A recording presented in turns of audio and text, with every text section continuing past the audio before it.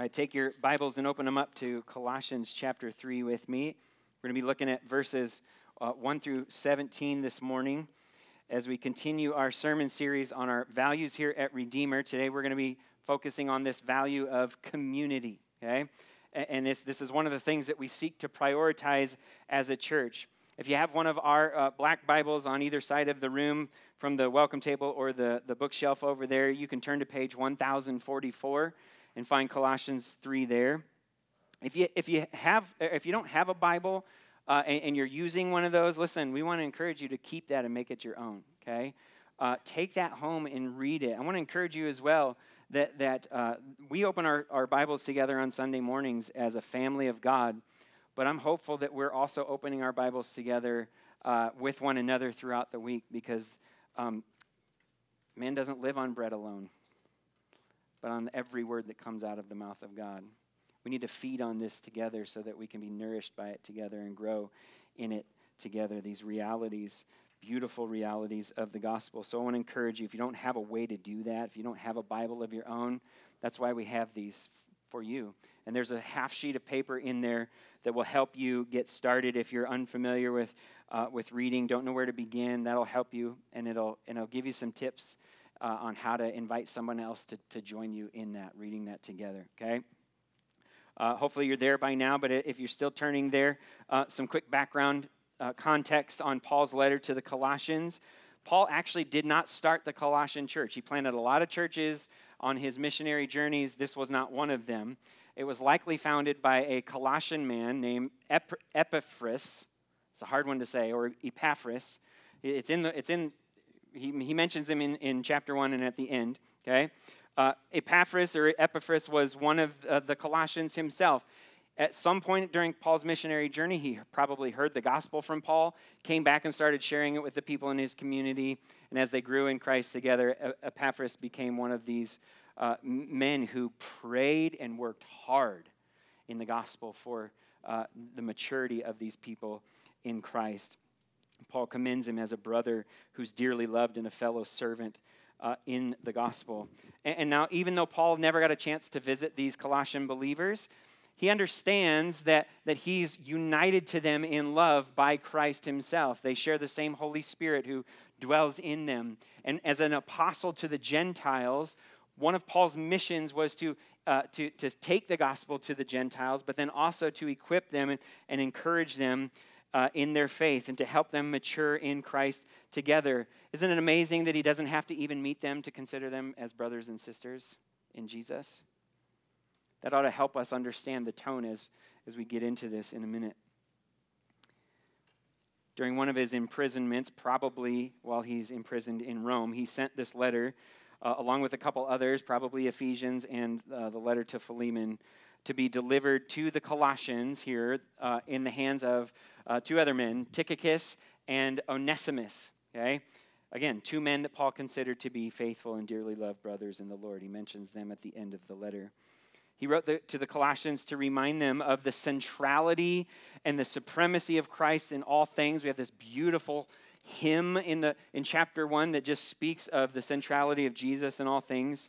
And he wrote to encourage them to resist the deceptive worldly philosophies and the Jewish legalism that were threatening to undermine their assurance in Christ. And as we look at verses 1 through 17 of chapter 3 this morning, we're going to get this picture of what it looks like to live as a community of people whose lives are confidently centered in Christ together. Now, as believers in the 21st century, we continue to have the need to resist deceptive influences of worldly philosophies and legalistic religion. So like our first century brothers and sisters in the Colossian church, we also have need to grow more certain of Christ's centrality and his supremacy in our own hearts. That means that we need to pay attention to the Holy Spirit-directed words of Paul here just as much as the Colossians did. Yes, this letter is addressed to the Colossian church, but by God's sovereignty and goodness and wisdom, he's also in his word addressed this to us as believers. So we're going to dig in together. I want to pray to that end, and then we'll go for it. Father, we love you. We thank you that your word is a firm foundation for our souls, that Christ himself is that foundation because the word reveals Jesus. We thank you that, Father, your word brings us to him, that we find life in him. I pray this morning that you would enable us yet again to look to Christ through your word, to see both our need and your provision in him, and to walk together in community as one body, growing in Christ's likeness together. Father, we pray that you be glorified in all things that are said out of my own mouth, that your word would go forth, your spirit would work that into our hearts and transform us by your grace into Christ's image together. We pray this in Jesus' name. Amen. So Redeemer is a community church, okay? It's in our name, right? I don't know if you've ever really paid attention to the sign out front, but it says Redeemer Community Church, right? Lots of different church names, or Bible church, just all kinds of things, right? But why Redeemer Community Church? What does it mean for us to be a community church? What does it even mean to be a community, right? It's kind of one of those words that we use, but have you ever really stopped to think about what that is? I looked it up on Merriam-Webster, and the first definition that it gives for community is a unified body of individuals. Now, I think that's a helpful definition, but we got to go a little further, right? Because it has so many different applications, different ways to apply that definition. We can think of community in terms of people being unified around a common place or an area, right? Like the community of Minunk or the Fieldcrest School District community, right? Or we can think of community in terms of being unified in a common interest, like the pickleball community or the birding community, right? Some of you are in a couple of those. Or around a common demographic, like the working class community or the Gen Z community. Or in a common life experience, like the cancer survivor community or the military community, right? Or around a certain cause, like the pro-life community or the mental health community. So we have to ask then, what is it that unites us as Redeemer Community Church? We don't all live in Minunk. We're not all part of this Fieldcrest School District. We're not all interested in the same things. Does everybody have a pair of binoculars and spend time looking at birds? I need somebody. Come on. Love you, Phil. I don't know where I'm at now. You're talking about community. See, it's just not even important. We don't all have the same demographic, right? We don't all have the same life experiences. We don't all share a desire for the same causes. What is it then that characterizes us as a community with one another here in this church? Any church that is truly a biblical church, whether it has the word community in the name or not, will consist of a body of individuals who are unified in a person and in a message. That person is Jesus Christ, and that message is his gospel according to his scriptures. That is who and what we are unified around. This was true for the Colossian church in the first century. This is true for our church today. Now, our vision and mission statements, if you've picked up a handout, you have these in front of you. These are reflective of this. Our vision is that we aim to be a community of broken people who are being gracefully remade together in the image of our Redeemer, Jesus Christ, as we grow more and more dependent upon and confident in him. Our mission is to bring glory to Jesus Christ by helping each other connect the realities of the gospel, the message of the gospel, to the realities of our lives. We're united together around Jesus Christ and his gospel message according to his scriptures. This morning we're going to see that our vision and mission are not unlike what Paul is hopeful for in the Colossian church, what he desires for them as well. So here's our main point this morning that we're going to focus on.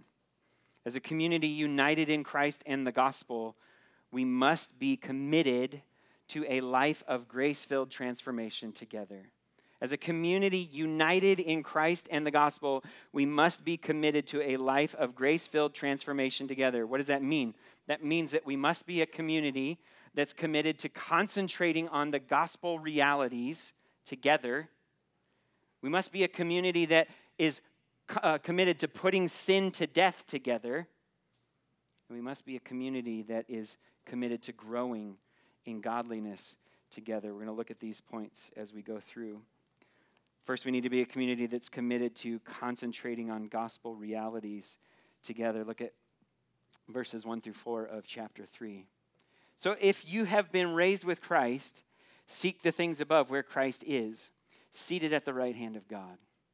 We sang that this morning. Set your minds on things above, not on the earthly things, for you died and your life is hidden with Christ in God. When Christ, who is your life, appears, then you will also appear with him in glory. Now, Paul, if you've read this letter to the Colossians, he spent the first half of this letter establishing the centrality of Christ in all things and the supremacy and the sufficiency of Jesus in salvation.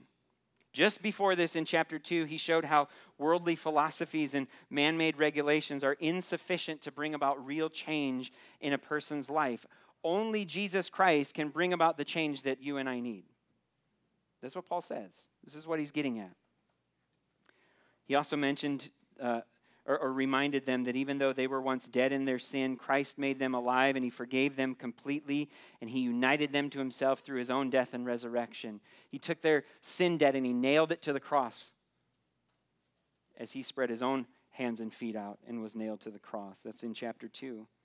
These are the glorious gospel realities, right? These are the truths of the gospel. Now, here in these verses that we just read, Paul essentially tells them, listen, concentrate on these. Fix your minds on these. Set your eyes on these things. Think about them. Concentrate on these. It's easy for us to get caught up in the what-ifs of life, isn't it? On the what-ifs. What if I lose my job? What if the lump that the doctors found is cancerous? What if my sump pump quits while the rain keeps coming? Might be a little too soon for that one, right? What if my kids grow up to resent me? What if they grow up to resent God? What if I can't figure out what's next in life for me? What if I fail my family or my friends or my church? What if they fail me? Do you have a what if? If you're like me, chances are you have a lot of them. Probably more than you can count. For the Colossians, the empty philosophies and legalistic teachings that were creeping into the church were creating a dangerous what if.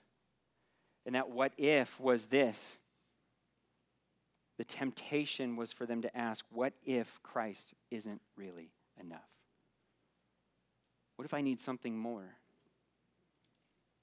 What if we need something more? And so here Paul essentially tells them, listen, don't let your hearts wander into the what if.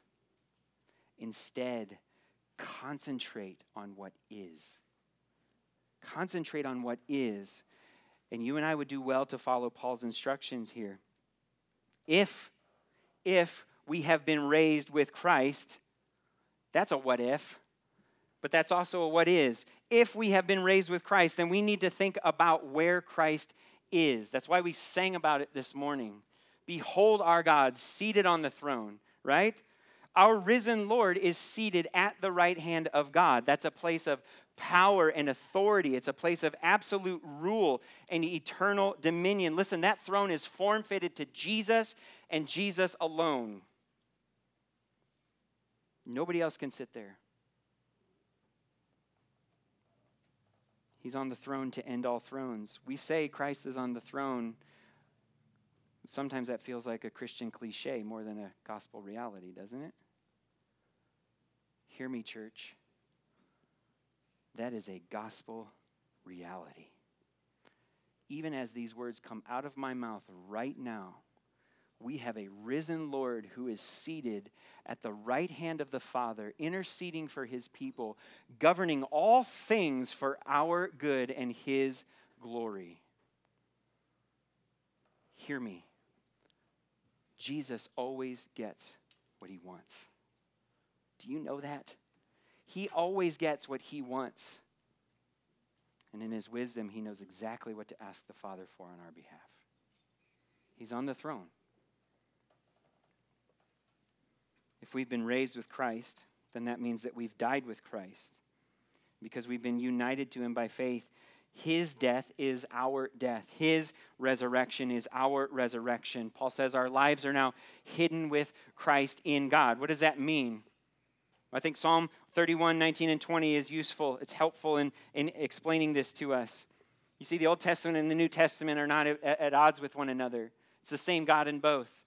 We get the fuller picture of him through Christ, but then Jesus helps us understand what God was talking about back in the Old Testament, right? Listen to this. Psalm 31, 19, and 20. How great is your goodness, which you have stored up for those who fear you. In the presence of everyone, you have acted for those who take refuge in you.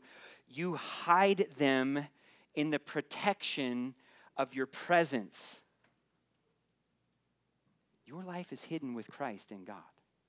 You hide them in the protection of your presence. You conceal them in a shelter from human schemes, from quarrelsome tongues. What is Paul warning and encouraging the Colossians to watch out for? Human schemes, quarrelsome tongues, worldly philosophy, legalistic religion. And he says, listen, you're hidden. You're hidden in Christ with God. Because we've died with Christ, we've been raised with Christ. He's protecting us with his presence. We sang it in the first song this morning. Be still and remember, whatever may come, but shortens our journey and hastens us home. The worst that can come, all that does is put us deeper into God's presence. Our lives are hidden with Christ in God. Because his Holy Spirit lives in us, we are also united to Jesus while he sits on the throne in heaven, and he's united to us while we continue walking and living right here on earth. We are so united to Christ that Paul can say here in verse 4 that Jesus is our life. He puts it this way in Galatians 2:20. I've been crucified with Christ, and I no longer live, but Christ lives in me. The life I now live in the body, I live by faith in the Son of God who loved me and gave himself for me. You see, we've taken refuge, to use the language of the psalm I just read, in Christ by putting our faith in him.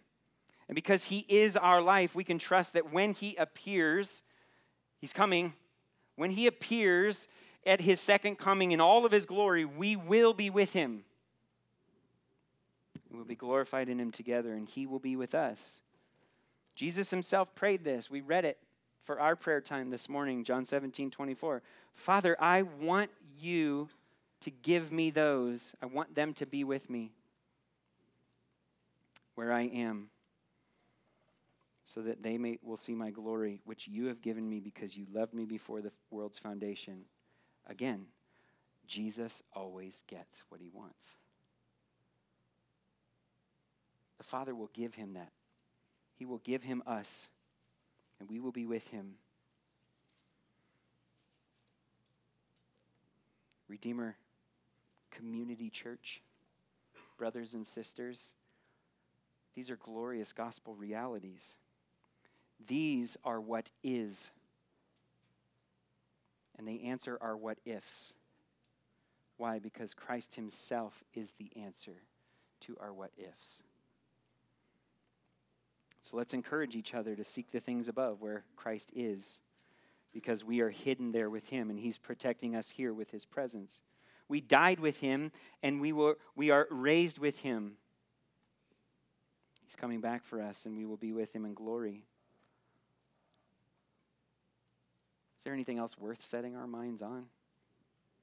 Let's help each other set our minds on what is, not on what if. Let's be a community that's committed to concentrating on gospel realities together. When we are a community that is committed to concentrating on gospel realities together, then we will also be a community that is committed to putting sin to death together. Look at verses 5 through 11. Therefore, put to death what belongs to your earthly nature: sexual immorality, impurity, lust, evil desire, and greed, which is idolatry. Because of these, God's wrath is coming upon the disobedient. And you once walked in these when you were living in them. But now put away all of the following: anger, wrath, malice, slander, and filthy language from your mouth. Do not lie to one another, since you've put off the old self with its practices and have put on the new self. You're being renewed in knowledge according to the image of your Creator. In Christ there is not Greek and Jew, circumcision and uncircumcision, barbarian, Scythian, slave and free, but Christ is all and in all. This section starts out by saying, therefore, right? We see that therefore, we got to ask, what's the therefore, right? He's saying, in light of these gospel realities that I just reminded you of, in light of what is, here's what we must do. Since our minds are set on things above and not on earthly things, we should put to death what belongs to earthly nature, to our earthly nature. Everything that is not from above, that is, we should put to death our sin. All of it. Our earthly nature died when we put our faith in Christ. Our old sinful self, to use Paul's words from Galatians, was crucified with Christ, right? Jesus is now our life. Jesus is the new self that we have put on. We're new creations in Him. But we are painfully aware, aren't we, that even though the penalty of our sin has been removed, it was nailed to the cross, paid in full by Jesus, even though that penalty has been removed, the presence of sin has not yet been fully removed from our lives. Oh Lord, that you would remove it from mine.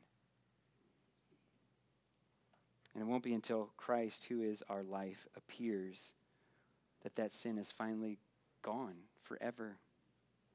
But it's because Jesus has paid our sin debt in full that we can trust that, yes, while sin remains present in our lives, it no longer has the power over us that it once had. It no longer keeps us in death because we've been raised with Christ. And now, instead of sin putting us to death, we are able to put sin to death by the power of the Holy Spirit who now lives in us. Paul gives two lists of things to put to death, one in verse 5 and the other in verses 8 and 9.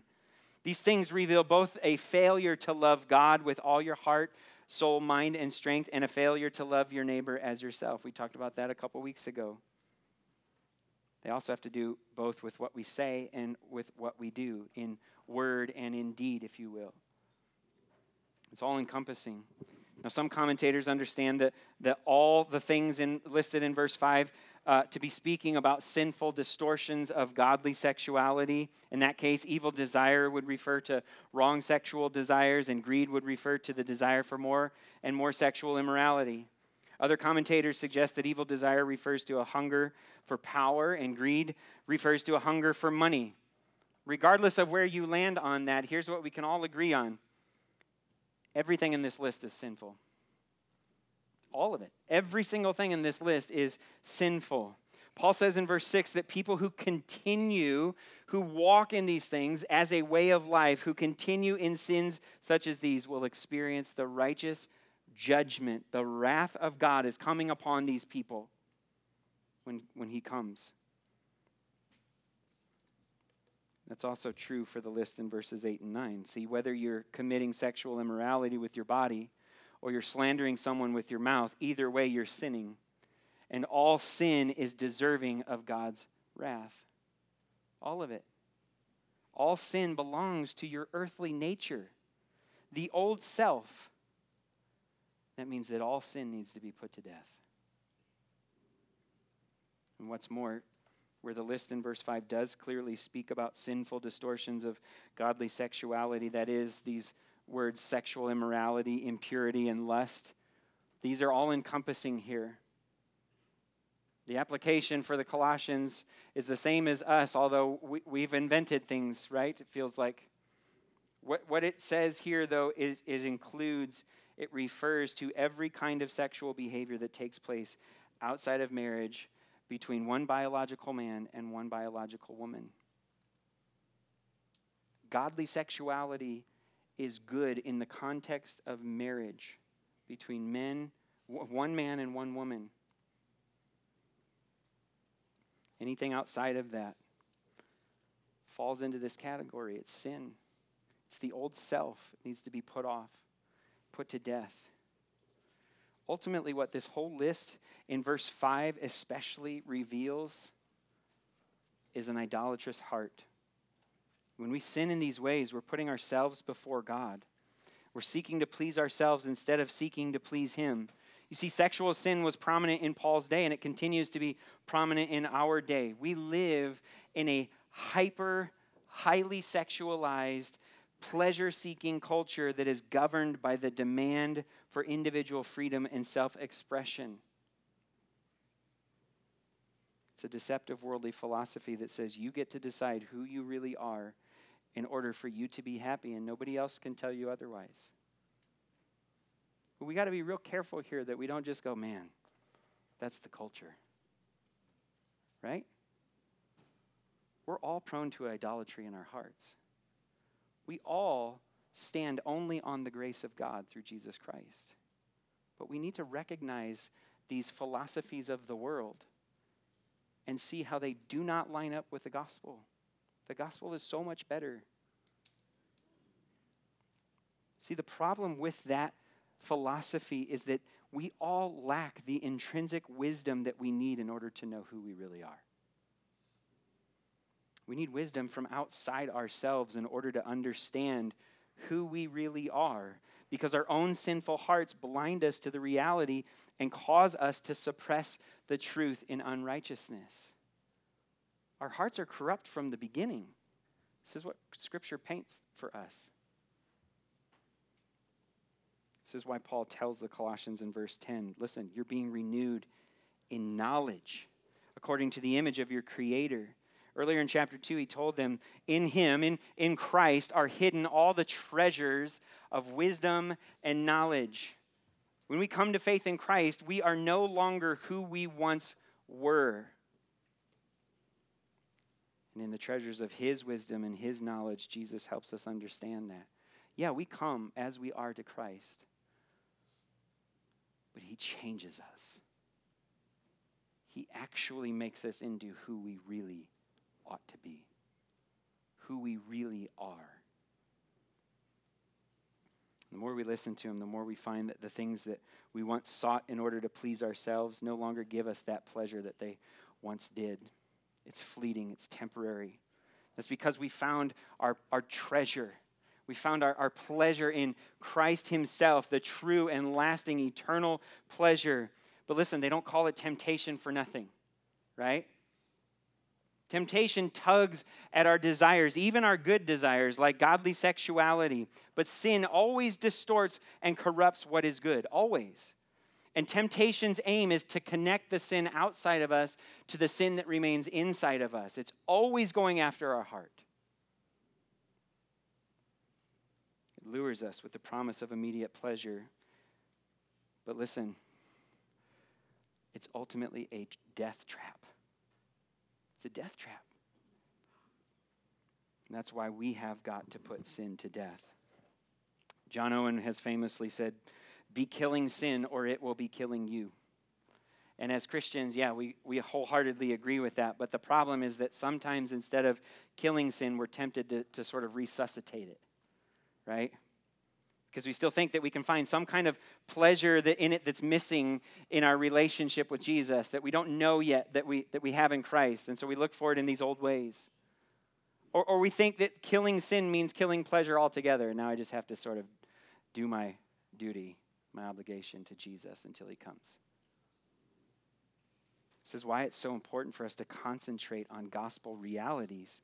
The fleeting pleasures of sin begin to lose their luster quickly when they are held up to the eternal pleasures of heaven. The more we behold our God, the more we behold the beauty of Jesus Christ, the more we will see clearly the ugliness of our sin. It'll lose its attraction. And we'll want to put our sin to death because the pleasure we found in Christ is unkillable. It can't be put to death. Is there a particular sin in your life that you're tempted to resuscitate? To sort of keep on life support down here? Something you're prone to run back to when you take your eyes off of Jesus? I want you to hear Paul. I want you to hear me as your pastor, as someone who has done that in my life. Don't keep it around just in case. It's not a harmless escape that helps you forget about reality for a while. It's a death trap. It's trying to kill you. It wants you dead. You need to kill it. Put it to death, not with your own strength, but with the eternal pleasure that you now have in Jesus Christ. You see, you're not just being renewed in knowledge according to his image as an individual. We need to see this. We together are being renewed in knowledge according to his image as a community of believers, as his church. Christ is all and he is in all. He is all, meaning that he's central, supreme, sufficient, most important. And he's in all, meaning that he lives in all who have entrusted themselves to him, whether they are Jewish or Gentile, American or Russian, whether they have a college degree or they failed their GED, whether they battle gender dysphoria, same-sex attraction, pornography, anger, lying, slander, whether they've had an affair or an abortion, no matter who we are, when we come to Jesus, no matter what we've done, when we come to Jesus and we behold the glory of God in the face of Jesus Christ and we entrust ourselves to him, we're crucified with him. We're raised with him. We're new creations in him. Our lives are now hidden in Christ with God because Jesus is in us. So I need to ask this morning, is Christ in you? Have you put your faith in him? Is your life hidden in him, or are you trying to live without him? You see, you only have two options. You are either dead in sin, or you are dead to sin in Christ. That's it. It's one or the other. You're alive in Christ and dead to sin, or you're dead in sin.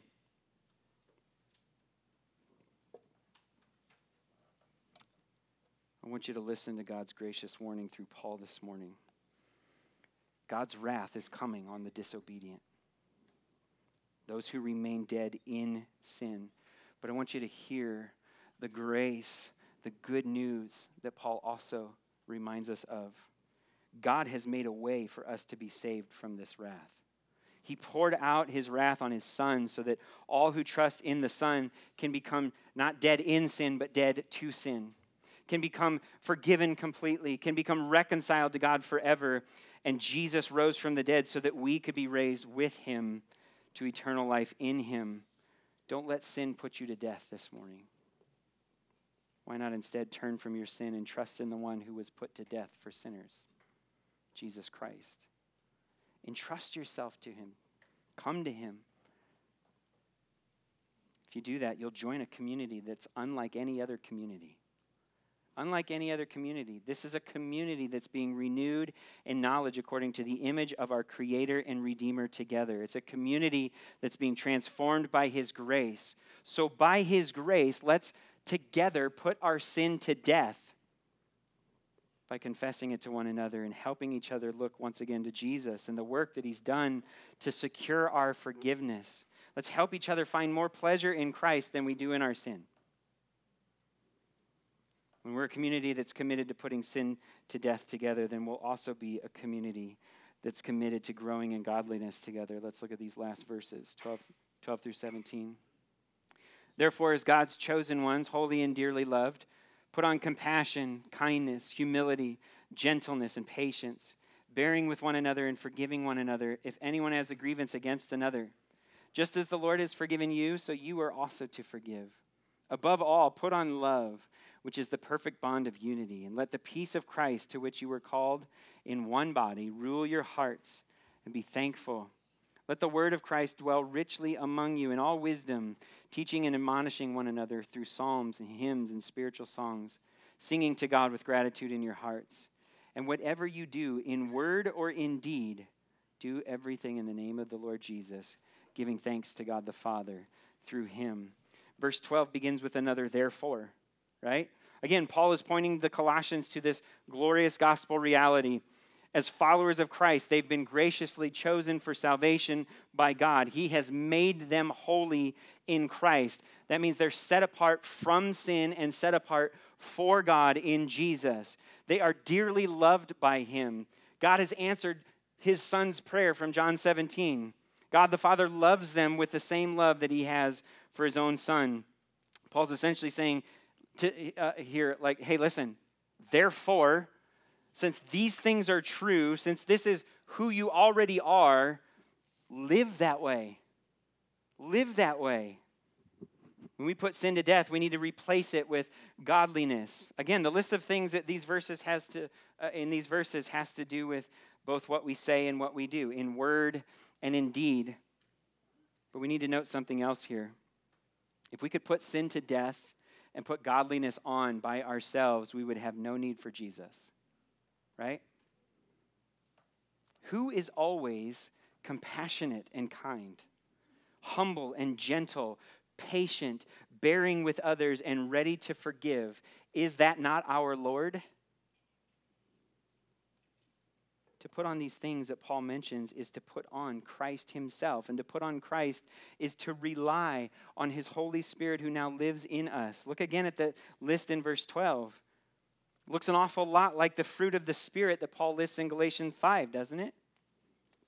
It's God himself who works in us to give us the desire and the ability to do what pleases him, to be compassionate and kind, to be humble and gentle, bearing and patient, bearing with one another and forgiving one another. It's God who enables us to forgive each other just as he has forgiven us, graciously, willingly, completely.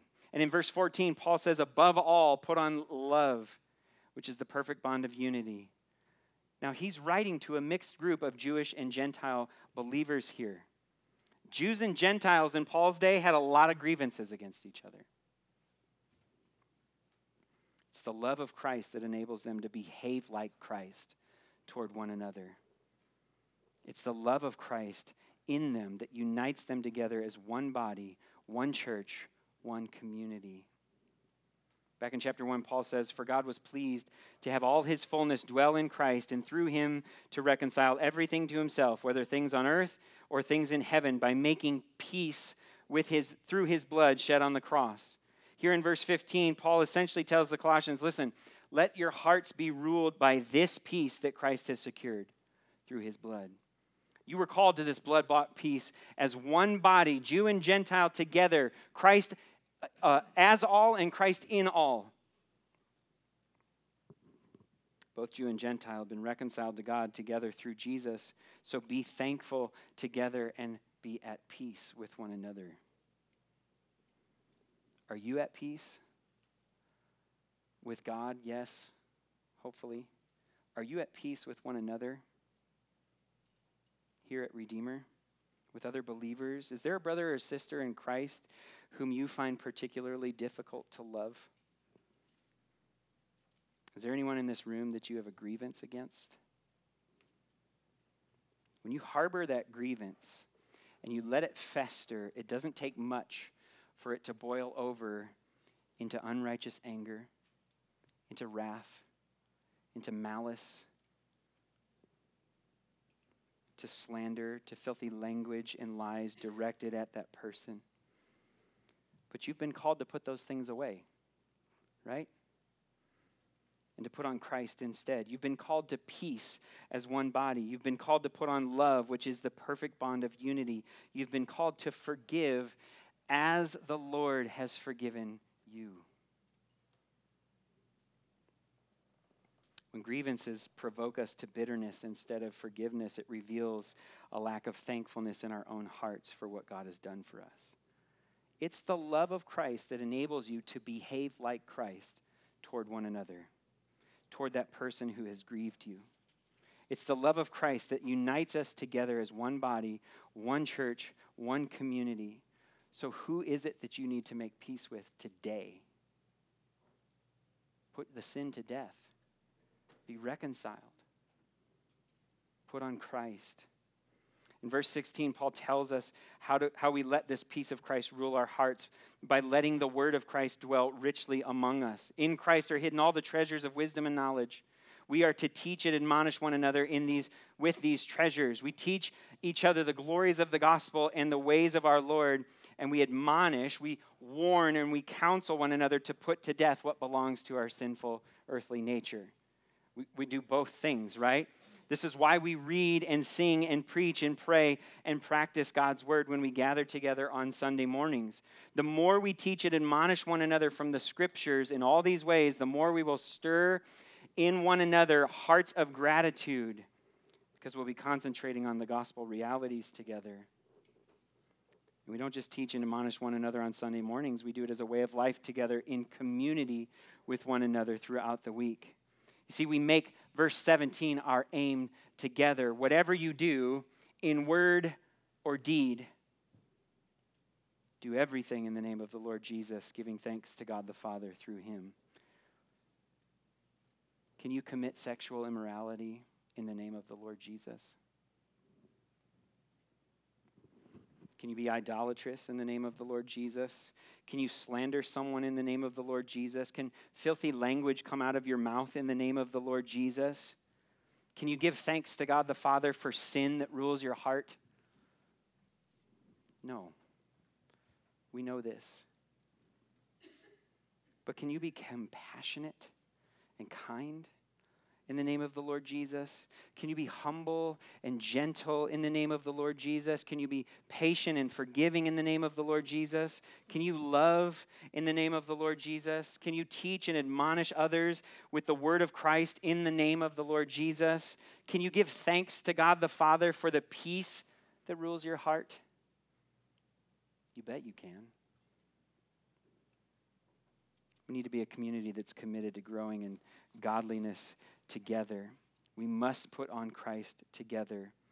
How do we do these things? First, we remember our identity in Christ and our union with him. We remember who we already are in Jesus, and then we encourage each other to live that way.